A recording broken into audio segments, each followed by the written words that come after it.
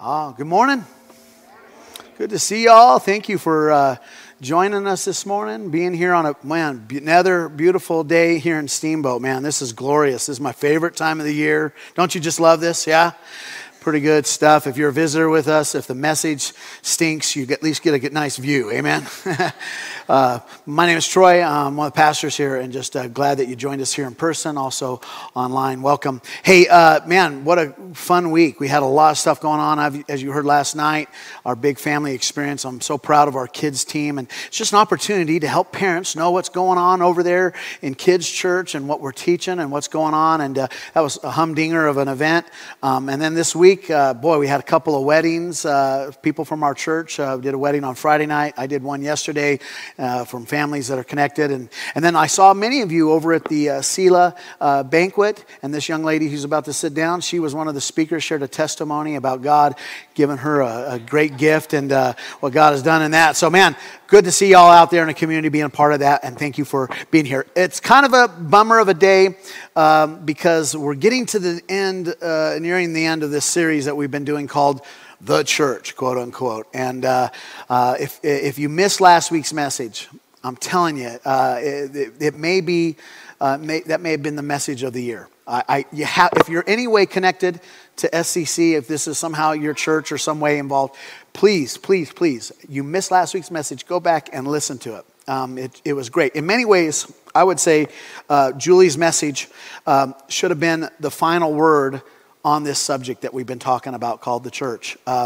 It clearly and succinctly encapsulated everything that we're trying to do as a church here. And so please check that out. It was brilliant. Maybe you're listening to me and you're like, well, if that was it, then why are we doing another one on this? And that's a good question, and I have a good answer. I want to wrestle with you about one more question that I think that's kind of on our minds, and it's definitely in how the world kind of views some things. And I want to look at another question together today and try to answer it. And I think it'll help us as we move forward and away from this series. Before I get to that, though, I know that some of you are visiting, and I just want to help some of you that are just joining us right now catch up in our series. We're kind of near the end, so you're kind of coming in halfway near the end of the movie, and I want to catch you up. Over the last few weeks, very simply, we've been trying to answer this question, okay? And if you think about it, it's a good question, and that is, how in the world did the message of a Jewish carpenter living in the far-off corner in the armpit of the Roman Empire 2,000 years ago, how did that message spread around the world so quickly?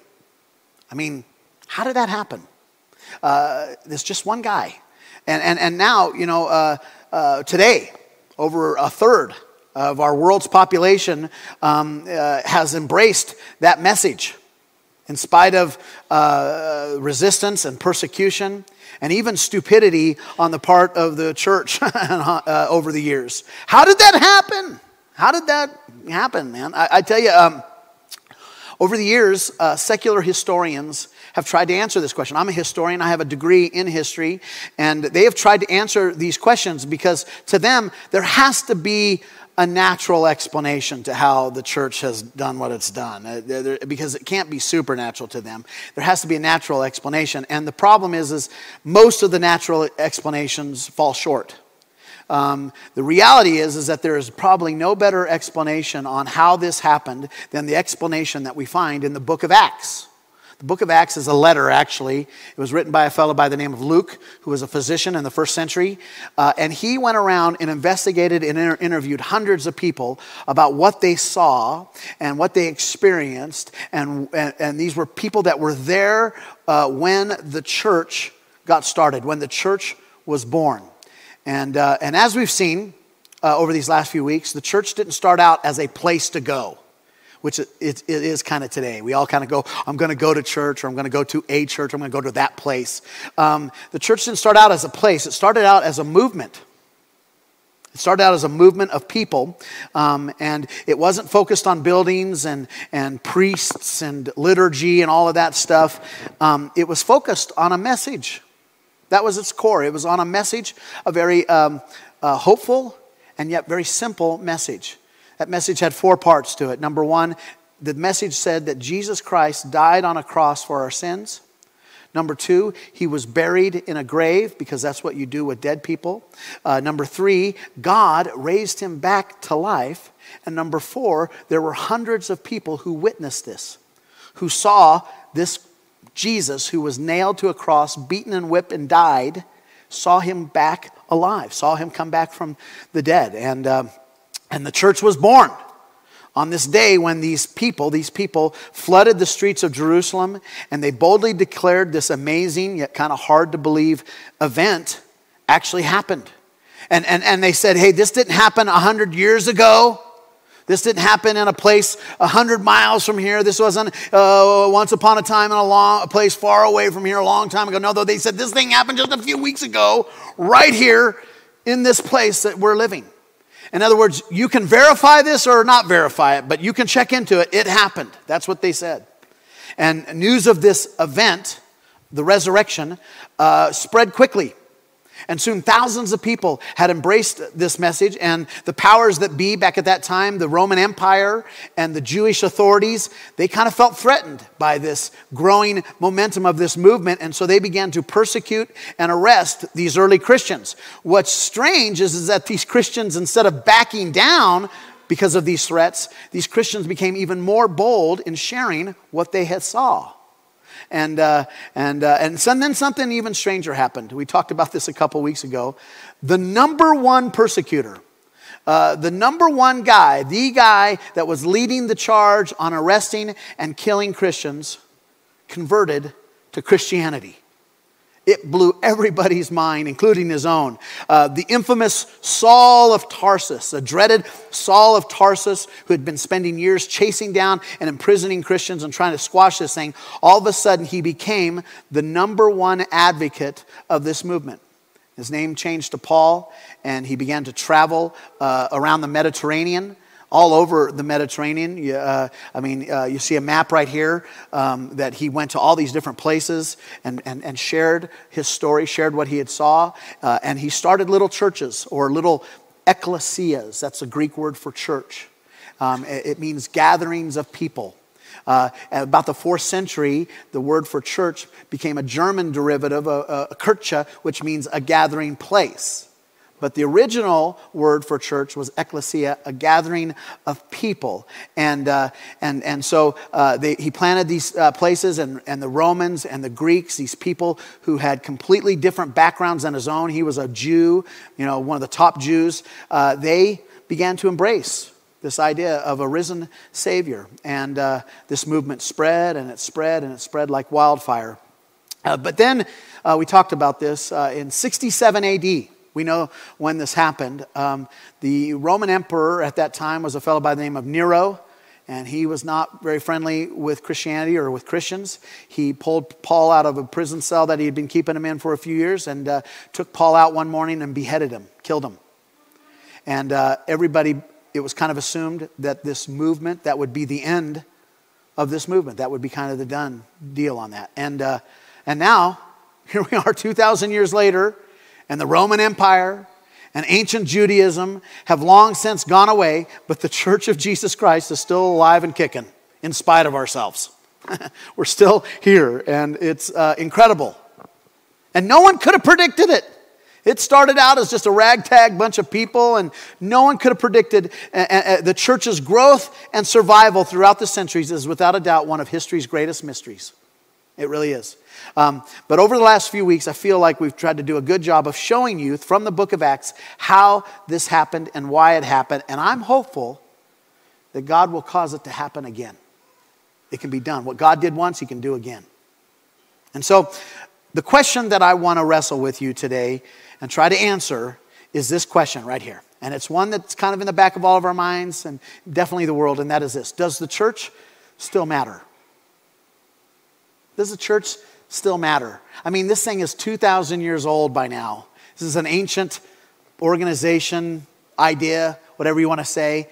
And you kind of wonder, is our message still relevant in this modern day and to this world right now? I mean, if we, the church, we are the church, we don't go to church, we are the church. If we were to just suddenly disappear, would it make any difference at all to our culture, and to our world at all? Would they care? Would it matter? Well, I have an answer. I think the answer is yes. And of course, you're not surprised that I would say that. And maybe you would push back on that a little bit. And the reason that you might push back on that is probably most likely because of where you're from. Our culture that we grew up in and that we live in and are experiencing every day is more Christianized than we think. I know it's become less Christian over the years, but it's more Christianized than we think. As Americans, our view of right and wrong has been so impacted, whether you're a believer or not, our view of what right and wrong has been so impacted by Christianity, we can't fully appreciate or even recognize it when it shows up in our culture. Most of us were raised in this culture where these certain values are accepted, widely accepted, and even taught, not just in churches or in our homes, but even in public schools. They emphasize some of these things that we believe. And so I think many of us just kind of assume that most people in the world believe the same things we believe. But that's not the truth. I've been to a lot of different places in the world, and they don't believe kind of some of the things that we just as Americans kind of believe. Let me just give you a little perspective here. I want to read to you a different point of view that's going to be interesting. A fellow by the name of David Aikman, who is a former Beijing bureau chief for Time Magazine. He was kind of the news gatherer there in China for Time Magazine. He's written 15 books. He's lectured at Harvard. This guy's brilliant. He's interviewed all kinds of people, Mother Teresa, Boris Yeltsin, Billy Graham, interviewed a lot of people. While he was in Beijing, he interviewed a Chinese social scientist, a sociologist, by the government. This guy that he interviewed was fully indoctrinated in Maoist and communist thought. Totally bought into those things, and he had been assigned by his government to study the West. And more specifically, to study the United States and why, and try to determine why our culture has been so successful. So China was like, what have they done that's made them so successful? And this is some quotes he said. He said this: "We studied everything that we could from the historical, political, economic, and cultural perspective as to the West's preeminence and power." They said this: "At first, we thought that it was because you guys had more powerful guns and weapons of war than we had." And that would be an obvious place to start. The theory would be that the bigger the guns you have, the more powerful you are. The more powerful you are, the more stable your economy can be. But they realized that it wasn't the guns and it wasn't about that. There was something else cooking. And then he says this: "Then we thought that it might be your political and economic systems that you have and that they were superior to ours." And then they discovered that necessarily wasn't it either. Now listen to this statement. This is brilliant. Chinese sociologist. "Over the past 20 years of studying this, we have come to realize that the heart of your culture is your religion, Christianity. The heart of your culture is your religion, Christianity, and that's why the West has been so successful." Now, most Americans would not say that. They don't see it that way. They would say that, yes, it is our economy that has made us strong, or it's our military that has caused us to be successful, or it's our geography. There have been theories that are put out there that the reason we've been successful is that we're buffeted by two different large oceans, and we're kind of by ourselves, and we don't have to deal with a lot of the chaos. And there's something to that. But the smart people, the smartest people in China studied this, and they asked the question: what's the secret sauce to the United States and to the West? Why have they been so successful? And the answer that came to them was Christianity. This is surprising in our world today. In fact, he said this. He said, now get this. He said the Christian moral foundation, the Christian foundation that this country and the morals that we kind of all agree on of the social and cultural life in the West is what made possible the emergence of capitalism. And then its successful transition to democratic free politics. We don't have any doubt about this. It was the Christian morals that led to this. In other words, it wasn't just capitalism that made the West kind of pop. It was capitalism with a conscience. You see, our form of capitalism has some connections and is informed by the teachings of Jesus and the New Testament. That there are certain ways to do business that we all kind of agreed are better than other ways. And that we try to follow those. Not 100%, but that's it. And so what I'm saying is that the Chinese, get this, the Chinese discovered that the secret to the West's success were these commonly held values that have come from the church. I mean, this is astounding. And they even saw the positive effects of Christianity in their own country, even though it's banned. They said this: these studies revealed that in rural areas of China that are far away from other cities, that are kind of by themselves, where traveling missionaries had introduced the Christian faith, crime had dropped, opium addiction had been decreased, and Christian families grew wealthier than their neighbors. Chinese sociologists have discovered what we have forgotten. The church matters. The church matters. The church makes a positive cultural difference in our world. But like I said, many Americans would probably resist that idea. But it's true, I think. And here's why I think many people can't see it.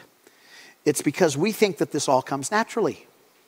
We're so used to it, we just think it's natural. We assume that people naturally want to treat their neighbors well. We assume that comes naturally. We assume that people naturally want to be free and that they want their neighbors and others to live free and prosperous lives as well. But if you watch the news at night, you read the news from around the world, you know that that's not true. I've been to Cuba, that's not true. And you and I, we look at parts of the world. I look at certain countries and I look at them and I'm like, why can't they get their act together over there? I mean, that's just, why don't they quit this foolishness that they're doing? Why don't they do something about their poverty? Why don't they do something about their racism and the civil rights that are going on in their communities? Why don't they do this and why don't they do that? And we ask those questions and the answer is they don't see life the same way we do. They just don't. You and I have been so impacted by the New Testament church that we don't understand how unnatural this really is. And so I thought about that this week and I remembered and reminded myself that I've been to Africa a few times. And the first time I went, I got to go on a safari. And when you go on a safari, the goal is to see the big five. You know what the big five is? Yeah, these large animals that you want to see when you go. You want to see the elephants. You want to see the black rhinoceros. You want to see the African buffalo. You want to see leopards. And then what else do you want to see? Lions, right? We all want to see the lions. But more than that, we want to see lions kill and eat something too. Amen? That's really what we want to see them in action. I've seen lions in zoos just sitting around doing nothing, but I want to see them. I want to see that. And so when we got there, when you go on a safari, they tell you to look for buzzards. Right? Because the buzzards are usually circling over something that's dead or being killed. And when you see that, then the lions are usually nearby. And so while we were out there, we saw some buzzards and we ran our Jeeps, whatever those big trucks were, over to where they were. And of course, with we using our binoculars, we could see these lions were over there munching on some animal. They were just chewing it up. And I'm telling you, it was frightening to just watch them tear at that carcass and that flesh and they're, and snarling at each other. It was just the hair on your neck.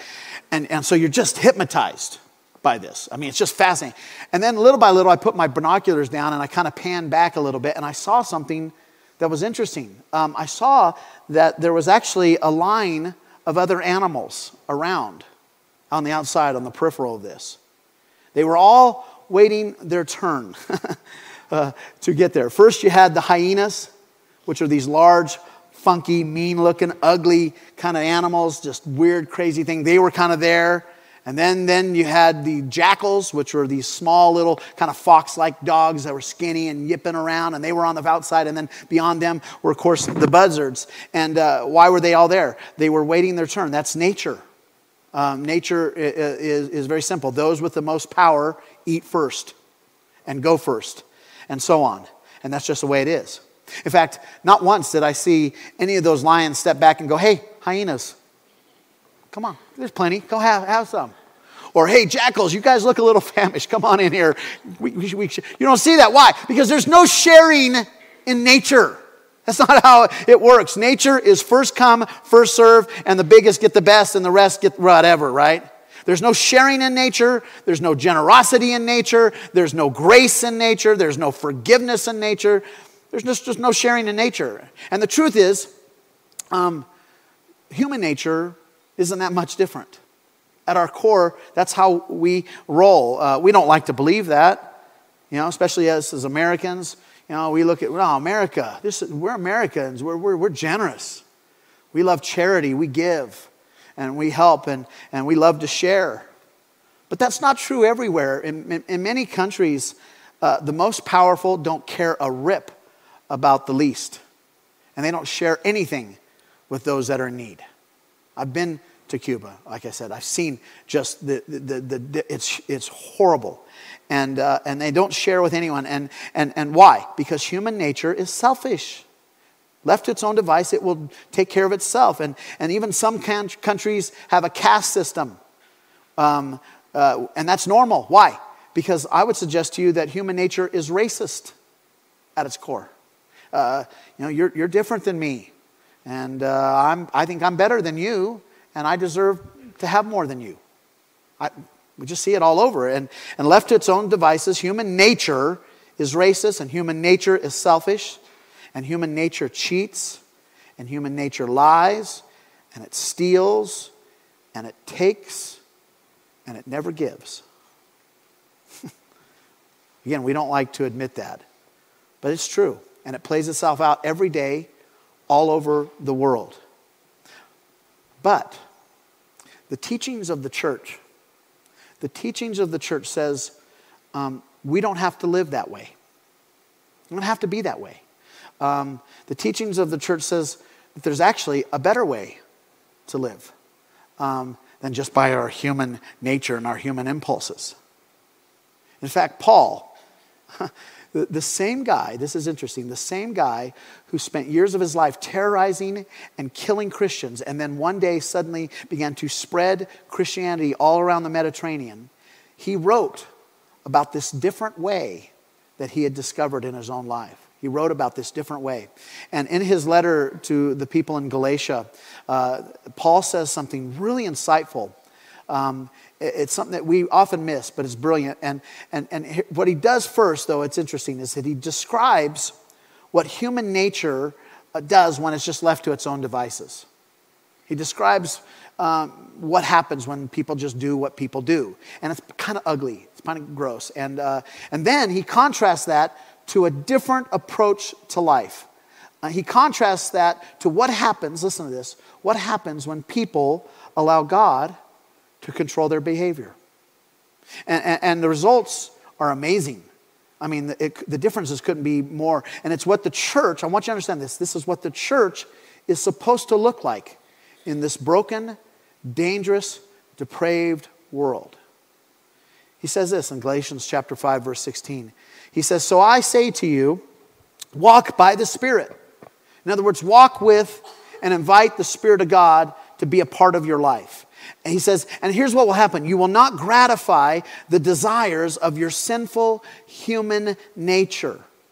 You won't just give in to those things. And then he goes on, he says, let me just tell you what the acts of the sinful nature are. And they're obvious. In other words, I'm going to give you a list here. And when you see this list, you're not going to go, wow, whoa, people really do those kind of things? You won't go, oh yeah, I know some people that do that. In fact, the guy that I look at in the mirror in the morning does those things sometimes too. And so you're like, yeah, I recognize that. And so he goes on, he says, the acts of the sinful nature are obvious. Sexual immorality.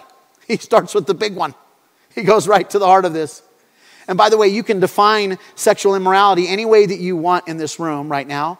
But I would suggest that every person in this room has an idea of what they think is sexually immoral, right? And whether you point a finger at someone else's thing that they're doing, or you kind of think about what you've been tempted or have engaged in your own self, I think that we would all agree that sexual immorality is a natural behavior of human beings. That there is some things that we kind of are bent towards in that. And so he goes on, sexual immorality, impurity. He uses the word debauchery. That's an old school word. We don't use that to describe anything nowadays, but there is a definition to it. When you look at the definition, you're like, ooh, that might be what's going on here. Debauchery. And let me just say something real quick if I can, just to make a point. I want to speak to the men for a minute. Ladies, talk amongst yourselves here for a second. But guys, I want you to think about this. I want you to imagine this, not too deeply, but I want you to imagine living in a world where you are totally allowed to let your sexual nature control your behavior. Can anybody imagine that? If you're a 13-year-old boy, you can go there pretty quick. But at first, it might seem a little exciting and maybe fun. But boy, you would know that things would get it wouldn't be long before things get gross. And more than that, it wouldn't be long before there would be total chaos. And that a collapse would happen in our culture. We just know this. History's proved it out. In fact, there was a culture in the first century that lived just like this. It was called the Roman culture. They completely gave in to this. And since then, we have seen other numerous cultures and emperors and kings that have kind of lived like that. And to a T, every single one of them, all of those cultures were destroyed from the inside out. They all came crashing down one after another. And so we know the results of that. And it's funny, but I want you to just imagine what our community would be like if we were, what our schools would be like, what our world would be like if there wasn't some sort of limit, some sort of brakes on that part of human nature. Be pretty icky and weird. So anyway, Paul goes on. He gives us a couple other things that happen. He said, idolatry and witchcraft. Again, two words that we hardly ever use. But idolatry is more familiar to you than you think. Idolatry is basically when we put more value on something than on someone. Right? It's when we put more value on our stuff than on our people. And witchcraft is basically defined as just using the supernatural for your own benefit. To manipulate things so you can get what you want, to get your goals the way you want them, and do a shortcut on that. So that's witchcraft. But he goes on. He uses some ones that we're pretty familiar with. He goes, hatred and discord and jealousy. These are things that you and I are familiar with. We know what those are, and we often see the person in the mirror doing some of those things. In fact, women, ladies, you need to admit this. You don't like skinny women, do you? I know you wouldn't say that out loud, but secretly in your mind, deep down, you kind of are resentful against those skinny ladies, man. I know. And men, you don't like rich men. You look at them with the nice cars and their houses, and inside there's a part of you that goes, I don't like that guy. Why? Because he has more than I. Now, you don't maybe stay there very long in your mind, but that hits you. Your first thing is, right? Why? Because it's natural. We kind of go there. We all do it. And then Paul concludes, he says, there's fits of rage. Think about our culture today. See if any of these fits of rage, selfish ambition, dissensions, factions, one group fighting another group, right? Divisiveness, envy, drunkenness, orgies, and I like this last line, and the like. The Greek word for and the like there is ekatera. It's where we get the word etc. So Paul is saying, etc., etc. In other words, there's more on this list, but I don't need to list them all because you know what they are. You know the things I'm talking about when you see them, right? There's a lot more. I could go down this road if I need to. Now, as you and I read that list, none of us would claim that any of those behaviors are unnatural to human beings. They all kind of come naturally to us. We don't have to force ourselves to go there. It comes easy that we all have felt something pulling us in each one of those directions. In fact, this is why our society has laws. It's to curb us against those things, right? We have laws to kind of rein some of that behavior in, or else we wouldn't be able to survive each other if we all just gave in to all of that, right? And yet, we still kind of do those things. But then Paul changes gears. He says, hey, there's another way. It doesn't have to be that way. There's another way. And he starts off in verse 22 by saying this. He says, but the fruit of the Spirit, the results, the produce of the Spirit. Now the Spirit, I want you to get this, is the very same thing that helped the first century church survive and thrive in the midst of intense persecution and resistance. The Spirit of God, is the very thing that enabled the early Christians to go out into the streets and boldly declare that God had done a completely new thing and that Jesus was alive. And even in the face of threats, they're like, it was the Spirit. It was the Spirit of God that gave them the boldness. And here's the thing I want you to get. It also gave them the ability to live in a different way that eventually won over the Roman Empire. I mean, for hundreds of years, Christians were persecuted and beaten down. But eventually, the way they lived flipped that culture to one day, an emperor of Rome said, we're now going Christian. Because they were doing something different. And it was attractive. And it was amazing. And so Paul describes, he says, but the fruit, the result, the produce of having God's Spirit inside of you, number one, is love. Now, who can argue with love? Love is good. That's a good thing. Compared to those other things, that's the best thing. Love. And it's not just the kind of love that, I love hot dogs. It's the love that is sacrificial. It's the love that says, you go first. It's the love that says, hey, take my seat. It's the love that puts other people first before themselves. And you don't find that in nature anywhere. Then he says the fruit of the Spirit is love and joy and peace. Now, in nature, we do see vestiges of peace. You can walk through a meadow and go, oh, how peaceful is this? But nature can turn pretty quickly. If you don't believe me, ask the people who are living in Fort Myers, Florida today about peace and what they've experienced recently. The chaos, the craziness, and the power and the force of nature, and just broken. Then he goes on. He says, the fruit of the Spirit is love, joy, peace, patience, kindness, goodness, faithfulness. That's something that's kind of gotten lost in our culture. Faithfulness, let me define that, is when you say, hey, listen, if I said I will do it, I'm going to do it. If I said I'll be there, I'm going to be there. If I sign my name on the letter or on the contract or on the license, or if I gave my word, even if the state of Colorado can't force me to do this, I will force me to do this. I will do what I said I would do. That's faithfulness. And so he goes on. He goes, the fruit of the Spirit is love and joy. Just think about this. Peace and patience. People are patient with each other. Kind, goodness, faithfulness. And then he gives us last two, gentleness and self-control. Self-control is the one I always forget in this list. Not surprisingly. I can list all that, but what's that last one? Oh yeah, self-control. The one I have the most problem with. And self-control runs contrary to everything that our human nature urges us to do. Our human nature loves excess, more and more. And self-control says, no, we've had enough. Need to stop here. And I thought about this over the years. What would happen if for just 1 month of a year in America, we had self-control month? Right?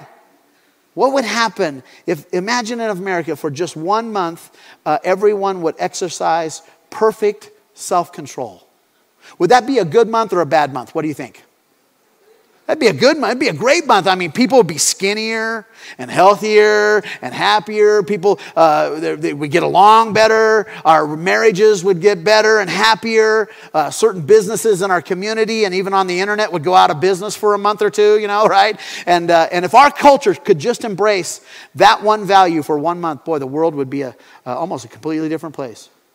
And so Paul gives us all these lists of things that happen when God is invited into our lives, what our world would be like. And look at what he says. He ends this dialogue with a brilliant thought. And you have read this before, and you probably passed right over it. But this is brilliant when you think about it. It's astounding. He said this, against such things that I just listed, there is no law.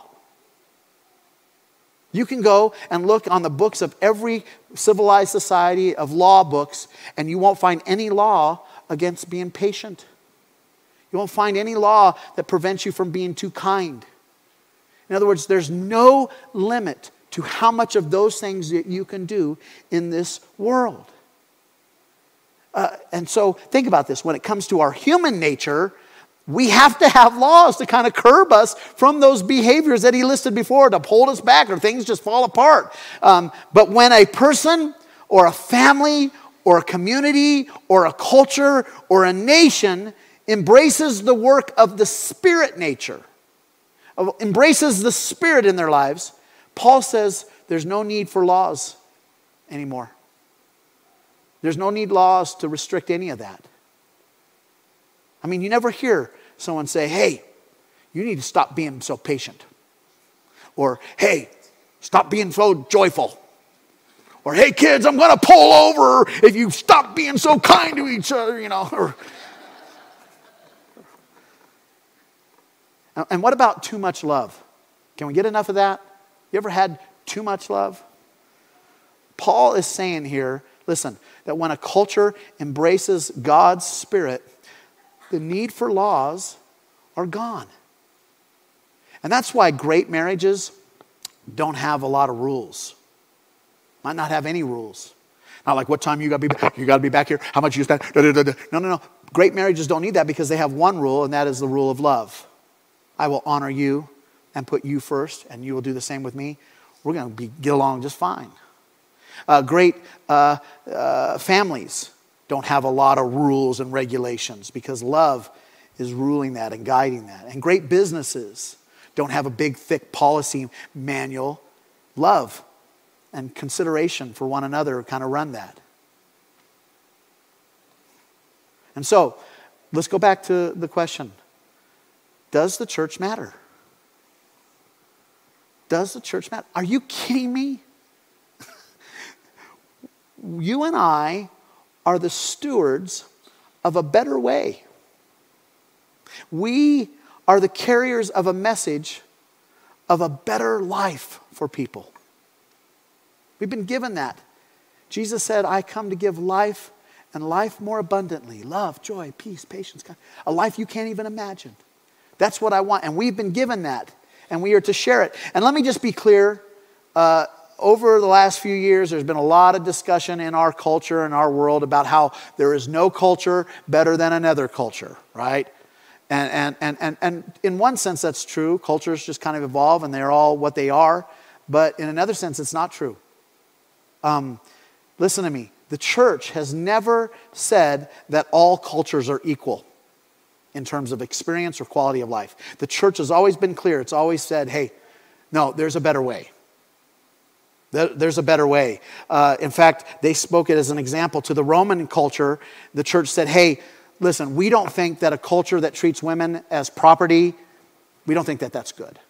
And they spoke against it. They said, we don't think that a culture that says that whatever the emperor says is lawful or unlawful, we don't think that that's such a good idea. Because kings and emperors are often twisted. We don't think that's good. We don't think that a culture that puts people in some sort of order, a caste system, we don't think that that's good. We believe that all of us are the same in Christ. That we all have value. The church has said, listen, we're not better because God has made us better. That's not what the church has said. No, the church has said our culture is better. Our way of life is definitely better than what the world is doing. And even today, the church says this. It says, hey, we don't think that a culture that says that a father can put his daughter to death because she has dishonored the family, we don't think that that's okay. We don't think that a culture that says little girls are less valuable than little boys is good. We don't think that that's good. And we know that there's a massive culture, over 1 billion people, that absolutely, that's how it is run.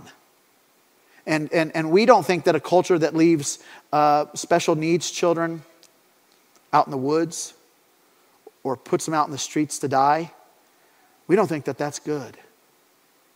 In fact, it is interesting in countries where little boys are valued more than little girls and where special needs children are left behind.